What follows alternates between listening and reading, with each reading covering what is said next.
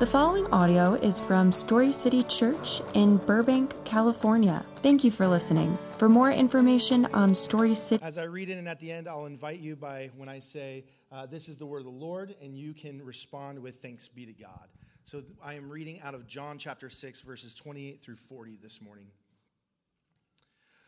What can we do to perform the works of God? They asked. Jesus replied, this is the work of God, that you believe in the one he has sent. What sign then are you going to do so that we may see and believe you? They asked. What are you going to perform? Our ancestors ate the manna in the wilderness, just as it is written. He gave them bread from heaven to eat. Jesus said to them, truly I tell you, Moses didn't give you the bread from heaven, but my Father gives you the bread. But my Father gives you the bread. For the bread of God is the one who comes down from heaven and gives life to the world. Then they said, Sir, give us this bread always. I am the bread of life, Jesus told them. No one who comes to me will ever be hungry, and no one who believes in me will ever be thirsty again. But as I told you, you've seen me, and yet you do not believe. Everyone the Father gives me will come to me. And the one who comes to me I will never cast out, for I have come down from heaven, not to do my own will, but the will of him who sent me. This is the will of him who sent me, that I should lose none of those he has given me, but should raise them up on the last day. For this is the will of my Father, that everyone who sees the Son and believes in him will have eternal life, and I will raise him up on the last day. Good morning, Story City. How's everybody doing today? Awesome. Let me unlock my iPad. There you go. My name is Chris Wozniki.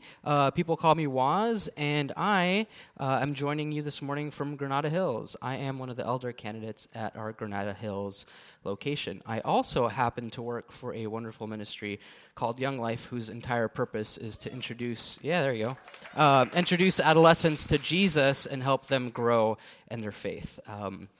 It's a tiny bit about me. I'll tell you a little bit about my family. So a couple weeks ago, I was mindlessly scrolling through Instagram Reels, stories, and Instagram suggested that I make a reel. So it took some, how it suggests that. It took some pictures of mine, some older pictures, some throwbacks, and kind of put them together with some background music to make like a little reel. This real memory was of my oldest daughter, who is now 7, when she was celebrating her 3rd birthday. So that put me in a really nostalgic mood, and I decided to scroll through the thousands of pictures that I have on my phone of my kids. So I started scrolling through some of those pictures, went back to Instagram, scrolled through some old posts, and I came across this post, which is my youngest daughter, Abby, and her first time in the snow. You can throw that picture up there. Yeah, that's several years ago. She's going on 4 now. But yeah, my kids, you can see this one. She loves the snow. Both of my kids love the snow. I don't know what it is about snow. It's cold. It's wet. Sometimes it's yellow. It's just not good overall. It's gross. I don't like it. But I think the reason they love it is Frozen, so I blame Frozen. I blame Frozen for a lot of things. I remember, not this particular time, but another time, we were driving up to the snow one time when they were a little bit older, and they were stoked that we're going to the snow.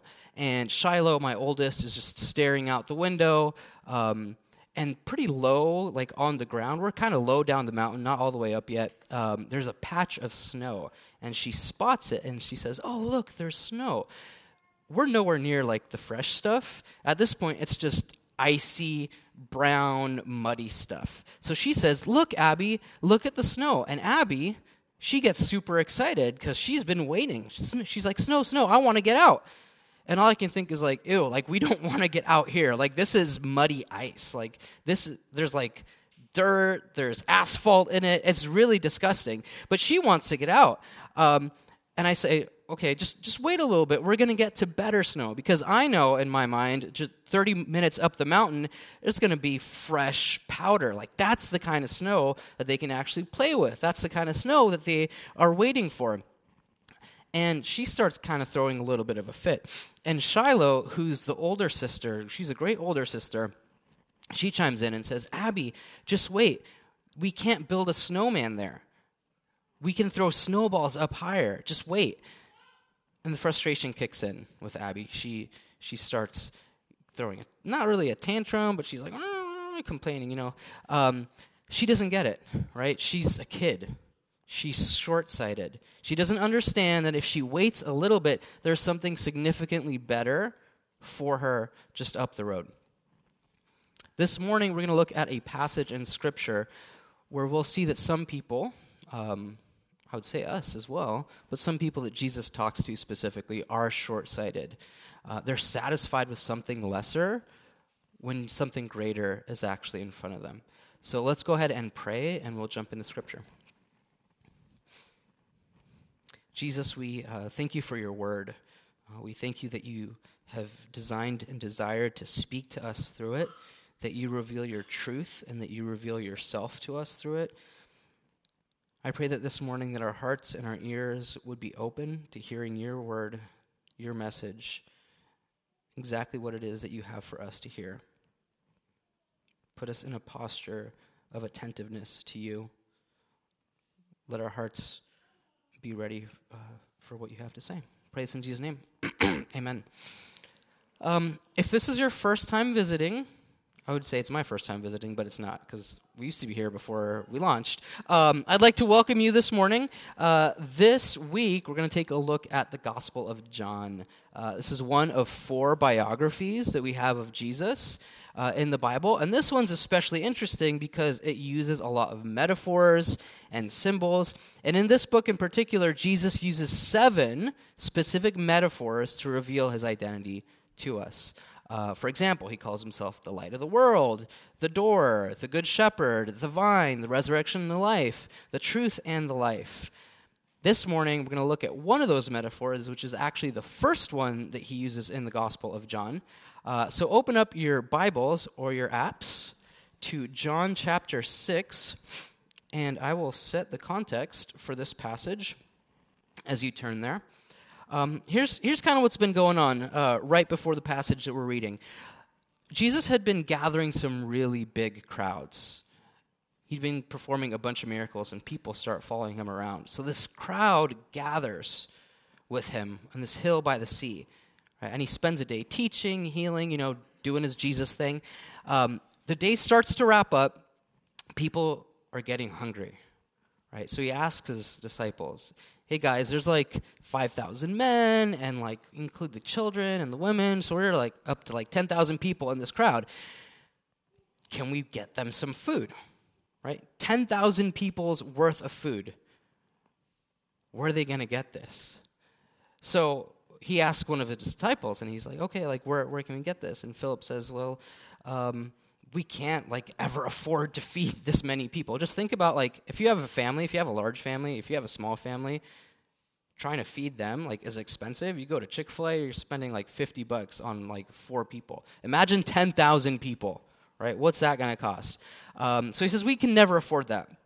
So Philip, he fails this test. He asks his next disciple, Andrew. He's like, okay, what are we going to do? So Andrew comes up, and he's like, hey, there's this kid. He has 2 fish and 5 breadsticks. Obviously, it's not enough for everyone, but maybe we could have a little snack. They can worry about their own food. So he fails that test too. So Jesus tells everybody to sit down. So they sit down. He takes this kid's Happy Meal, and he prays, he gives thanks, and starts handing out the bread to people. The next thing you know, the disciples are collecting leftovers. Right? Leftovers. 10,000 people, and you still have leftovers. And all of a sudden, the people, they're kind of watching the disciples, and they realize what happened. Right? This man took 2 fish and 5 loaves, multiplied it, and fed 10,000 people. And it clicks. If this guy could do this, what else could he do for us? Can he multiply money? Could he multiply weapons so we could go up against the Romans and free ourselves?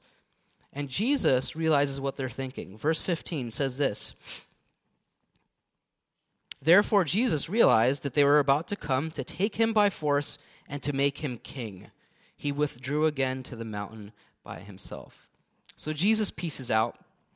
The next morning, the crowd finds him. They they hunt him down. They find him on the other side of the sea, and that's where we pick up for this morning's lesson. Verse 26, Jesus answered, "Truly, I tell you, you're looking for me, not because you saw the signs, but because you ate the loaves and were filled. Don't work for the food that perishes, but for the food that lasts for eternal life, which the Son of Man will give you, because God the Father has set his seal of approval on him."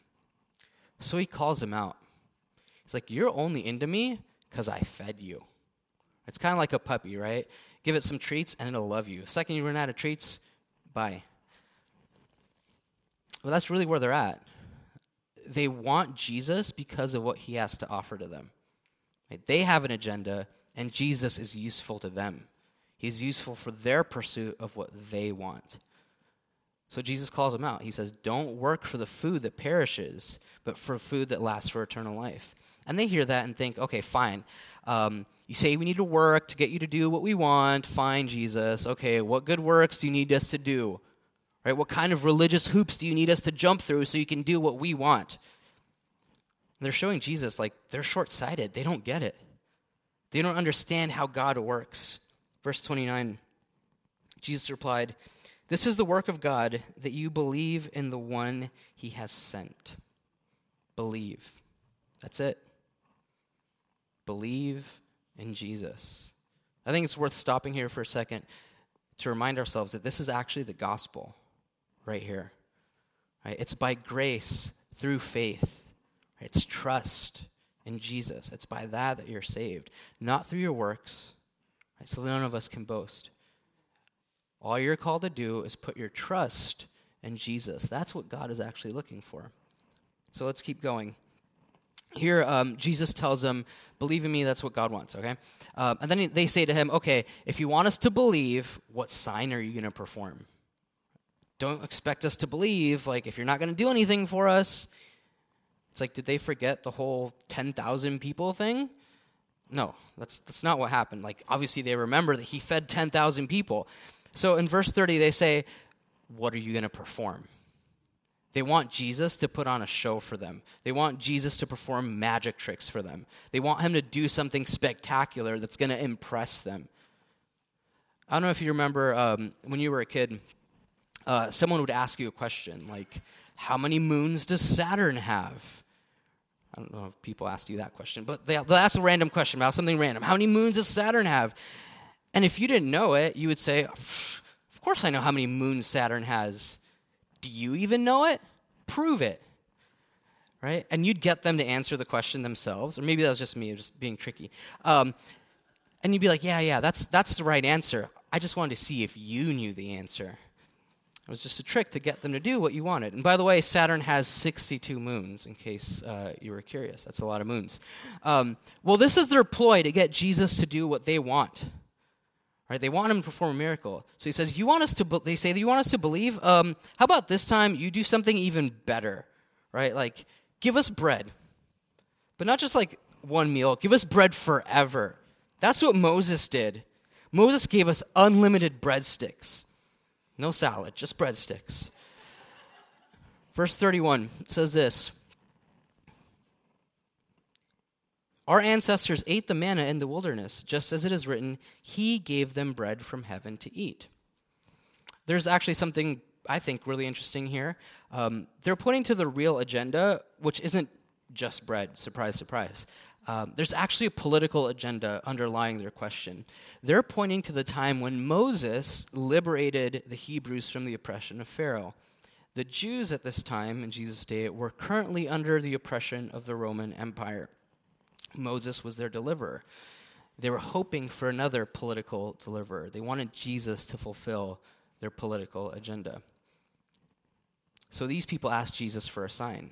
What do signs do? Does anybody know what a sign does? Points you in the direction, right? Signs point to things. The miracles were signs that were supposed to point to who Jesus really was. Remember, I said there are 7 signs that point to his identity and what that means for us. They don't see the sign. They just see miracles. They don't see the sign pointing to Jesus. What they see when they see Jesus' miracles are their desires, their ambitions, how Jesus fits into their own plans. Verse 32, Jesus said to them, "Truly I tell you, Moses didn't give you bread from heaven, but my Father gives you the true bread from heaven. For the bread of God is the one who comes down from heaven and gives life to the world." Then they said, "Sir, give us this bread always." They don't get it, right? They're oblivious to what Jesus is offering them. So Jesus gives them a truth bomb. Verse 35. "I am the bread of life," Jesus told them. "No one who comes to me will ever be hungry. No one who believes in me will ever be thirsty again." If you're taking notes, this is our main idea for this morning. Jesus offers us the only thing that truly sustains: himself. In each of these 7 I am statements, Jesus uses a metaphor to reveal his identity and what that means for us. Here he's using the metaphor of bread. In the ancient world, bread was the basic sustenance of life. Most of us probably don't think that way about bread. Like, we like bread. All of you have a favorite kind of bread. When I go to Stonefire, like, that's the bread I want, right? Take me to Olive Garden, or even Cheesecake Factory. Some of that brown bread, is it pumpernickel? What is it? I don't know. It's really good. Just bread is amazing. I don't need it, but I want it. I know not everybody feels that way. There's this classic clip, which whenever I get the opportunity to show this clip, I do. So go ahead and take a look at the screen.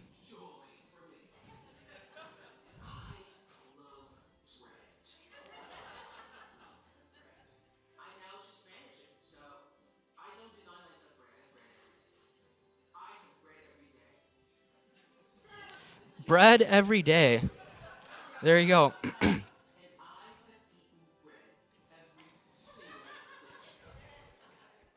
Yes, there you go. Most of us don't feel the same way Oprah does about bread. But every culture does have a thing pretty much that, like, you eat every day. Something that's like a basic sustenance. In my Guatemalan household growing up, it was tortillas and black beans. Like, that was the thing that sustained us. Jesus is the tortilla of life, right? For some of you, that thing that you can't live without is coffee. You know, Jesus is the cold brew of life, whatever, right? But he's speaking to this particular audience, and for them, it's bread. So Jesus says he is the bread of life, and his audience would get that. Unlike us today, they wouldn't necessarily be guaranteed a complete meal every meal, or even every day. When we think, what are we going to do after church? Like, oh, I'm going to go to In-N-Out, maybe some Mexican food, maybe kava. We have all these options, right? They couldn't guarantee that, but they could guarantee that they'd have bread every day. Bread is what kept you alive. It's a basic sustenance. So Jesus draws on this metaphor and says, I am the very thing that will sustain your life.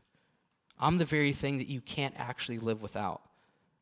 I'm not bread because of the things that I give you. I am the thing itself. So these crowds were looking to Jesus, and they're hoping that he would give them things that temporarily sustain: literal food, political power, liberation from oppression. But we shouldn't look at them as just fools who don't get it. It's like, they have Jesus in front of them. How do they not get it? I think it's a perpetual temptation that all of us face, right? We're all tempted to turn to things besides Jesus to sustain us. And the reality is that that's short-sighted.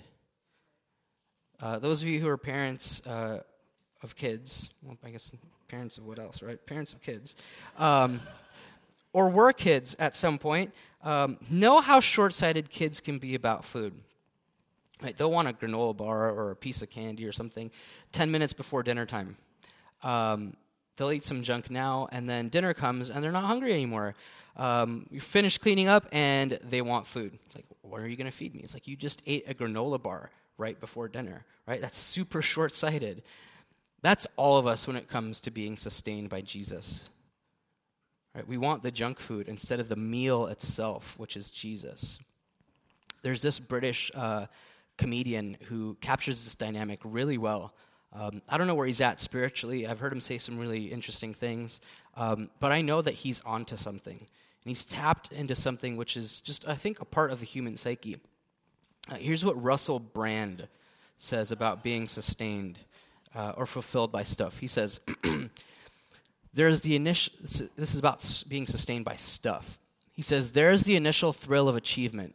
Oh my word, it's arrived. It's the same kind of thrill when you acquire a new pair of shoes. Some of you sneakerheads know what that's like. New pair of shoes you long craved, and you realize they're too tight. They're not as good as you hoped they would be when you walk around with them. And you realize you need some nutrition from a higher source. You need something more valuable. Being rich and famous is like being presented with a glorious meal, and it's utterly vacuous. There's no taste, there's no succor, there's no nutrition. It's tiresome.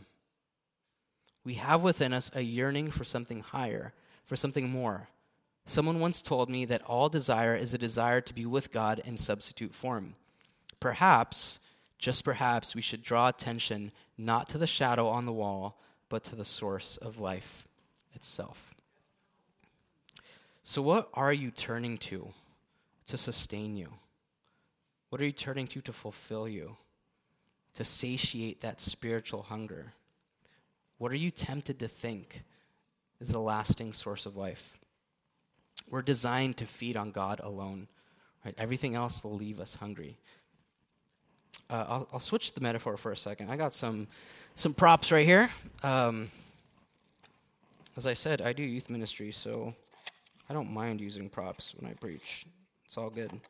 I have a light here. It's kind of cool. You plug it in, and it gives light. So let me see if I can plug it in. So I have this light here. Most of you have phones. Actually, most of you, all of you have phones. Just assume that. What do you do to turn it on or to keep it charged? You plug it into electricity, right? There's this little light bulb here, which is also powered by electricity. I guess all light bulbs, no, solar. Which is also, this is a power bank, right? So turn it on, boop, light. I know it's super bright up here, so it probably doesn't look super bright. But, okay, so you plug it into power source, and it's turned on, right? Let me plug it into some other things which are not connected to a power source. What happens? Nothing. No light. Maybe this one will work. Let's try another one. No. Maybe this one. Right? We can try all kinds of things. Maybe some of the things will actually work. No. Question is, switch up the metaphor. What are you plugging into to sustain you, to find life? Is this one going to work? Is it your spouse? Is it kids? The person you're in a relationship with? Is it your career? Is it your religious works? The fact that you're a good Christian? None of that will sustain. None of that can give you that energy, that power that you need. But Jesus offers himself, right? He is the source of that power. When you plug into Jesus, there's life.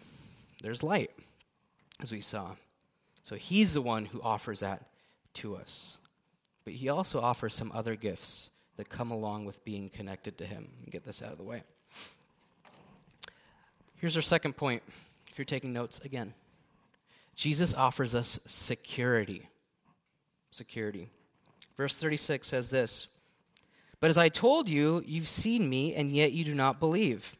Everyone the Father gives me will come to me, and the one who comes to me I will never cast out. For I have come down from heaven, not to do my own will, but the will of him who sent me. This is the will of him who sent me, that I should lose none of those he has given me, but should raise them up on the last day. For this is the will of my Father, that everyone who sees the Son and believes in him will have eternal life, and I will raise him up on the last day." The Christian life is a life of grace. It's grace from beginning, grace in the middle, and grace at the end. Once you let that truth really sink in, it changes the way that you think about your Christianity. It's grace all the way down. You were saved by grace. You didn't do anything to earn or deserve your salvation. You weren't super spiritual. That's not why God saved you. You weren't a good person. That's not why God saved you. You weren't especially sensitive to spiritual things, and that's why God saved you. You weren't super smart, and that's why God saved you. Do you know why God saved you? Do you want to know the reason? The reason has nothing to do with you. You didn't make him or convince him to rescue you. God saved you simply because he loved you. And it's by his grace that you're brought from death and into life. So get that. You did nothing to deserve your salvation. That also means that you can't do anything to undeserve your salvation.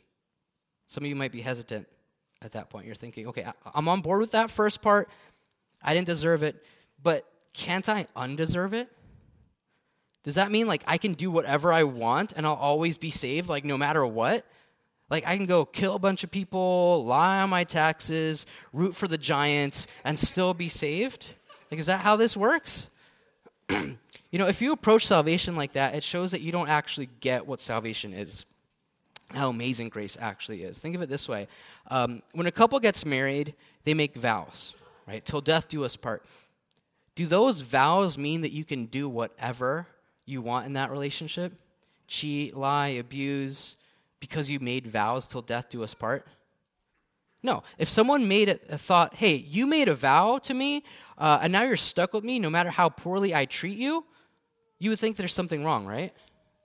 You would think, wow, like, this isn't a real relationship here. Like, this person doesn't actually love her. He doesn't get what this whole love thing is about. It's the same thing with our salvation. If you really got grace, you wouldn't think, oh, cool, like I'm saved. Now I can do whatever I want. You wouldn't think, I'm going to go do whatever, and now God is stuck with me. Because once saved, always saved. No, you would think, he died for a wretch like me. How can I cling to him? What can I do to fight for our relationship?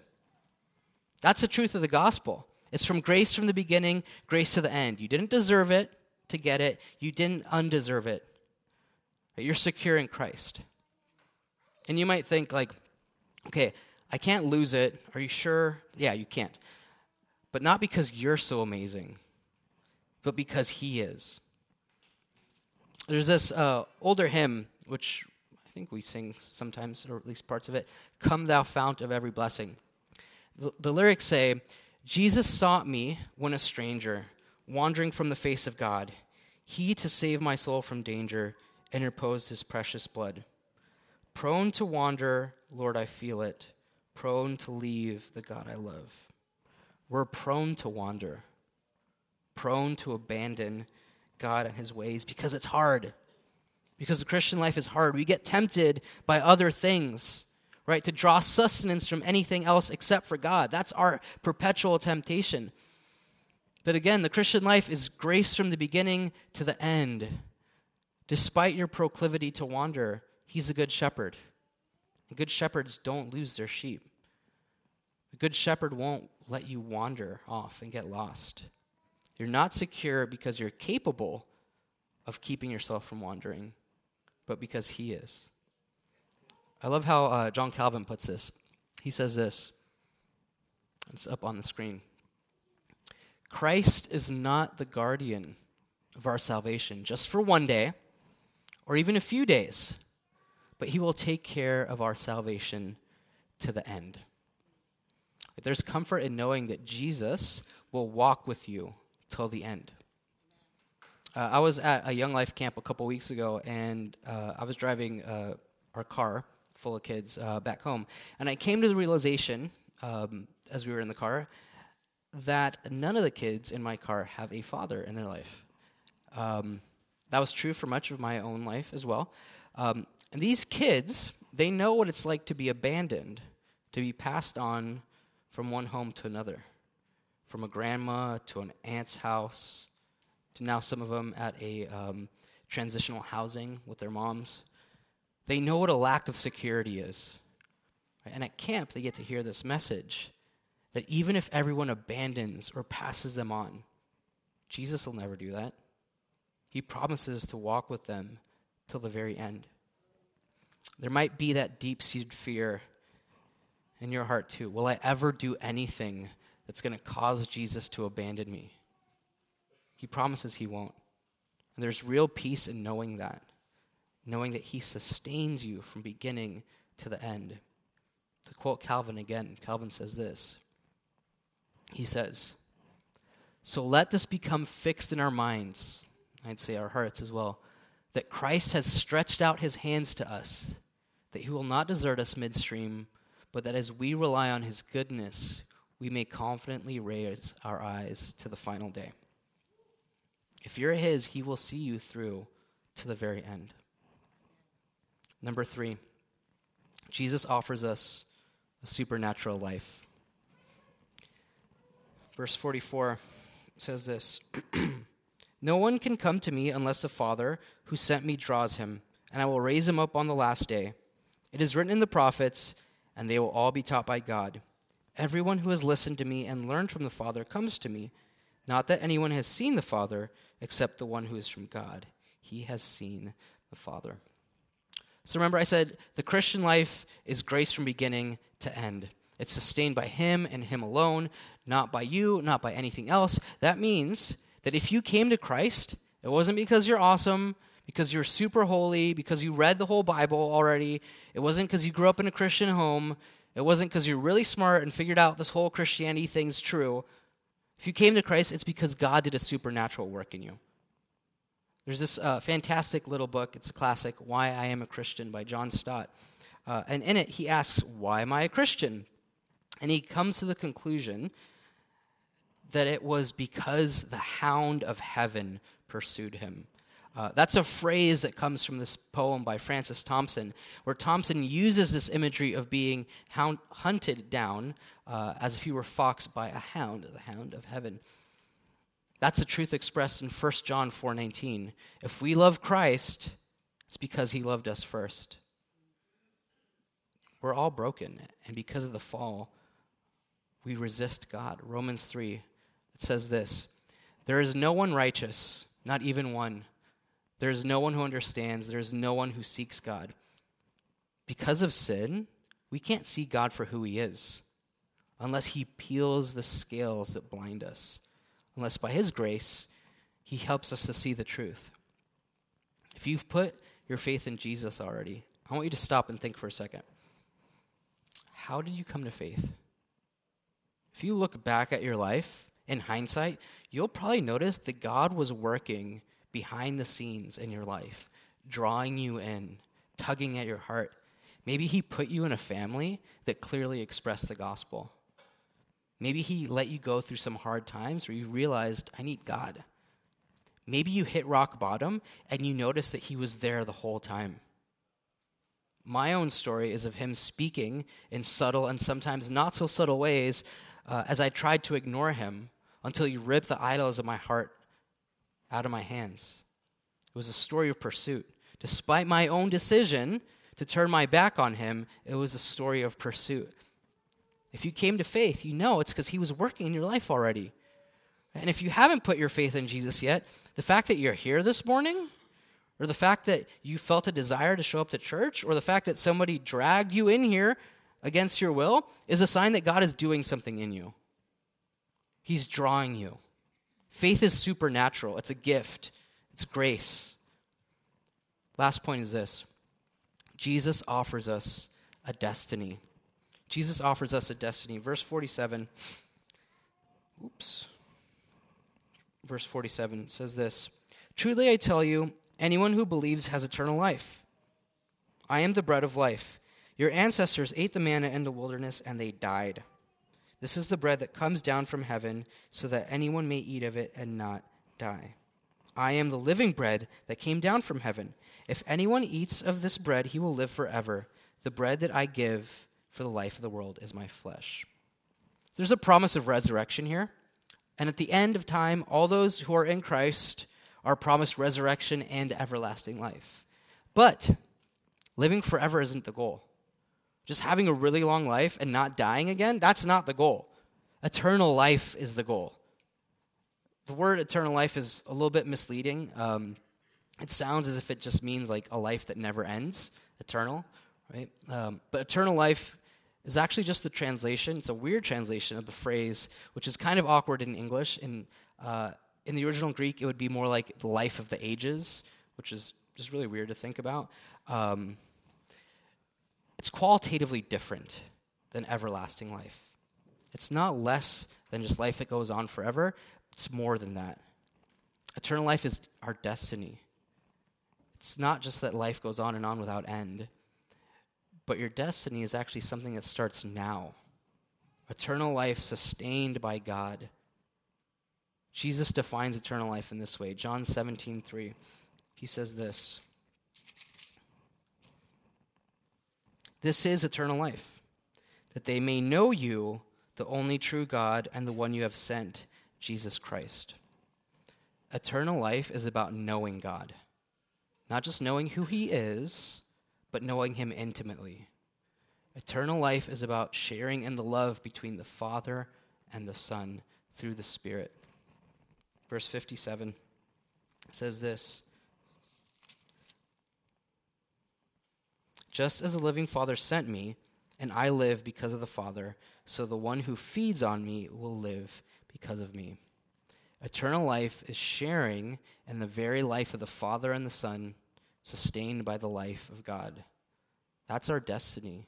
If you're a believer, that's your destiny. Life marked by knowing God, being intimate with God, sharing in the joy that the Father has in Jesus, having God as the source of all of that. And that begins now. It's not something that you wait till heaven, right? It begins the moment you put your faith in Jesus. I was reading from this book this week, The Glory of Christ by John Owen. He's a Puritan, so he wrote a really long time ago. But he says this. He says, beholding the glory of Christ is the greatest privilege which is given to believers in this life. This is the dawning of heaven. Right? This happens now. Heaven happens now. It is the first taste of that heavenly glory which God has prepared for us. For this is eternal life, to know the Father and Jesus Christ, whom he has sent. So what's our response to all of this? Verse 56, Jesus tells us what our response should be. The one who eats my flesh and drinks my blood remains in me, and I in him. Remain in him. We remain in him by turning to him constantly and consistently.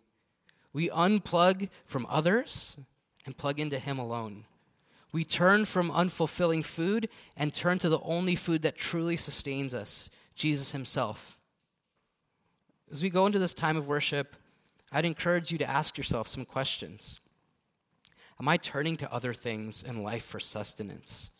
Or am I feeding on the bread of life? Does my life demonstrate the fact that I know and am known intimately by God? Am I pursuing Jesus because of what he offers me, or because he has offered himself to me? Because the reality is that Jesus is the greatest gift that God has ever offered to us. Let's pray. Jesus, you are the bread of life. You are the only thing that truly sustains. I pray that we would realize that deep down in our hearts, that you love us, that you've shown grace for us, that you pursue us, that you sustain us, that all good gifts come from you, God. But the greatest of all these gifts is yourself. You've given yourself to be known and to know us. Pray that as we go into this time of worship, that we'd be able to realize the goodness of the gift that is you. Pray this in Jesus' name.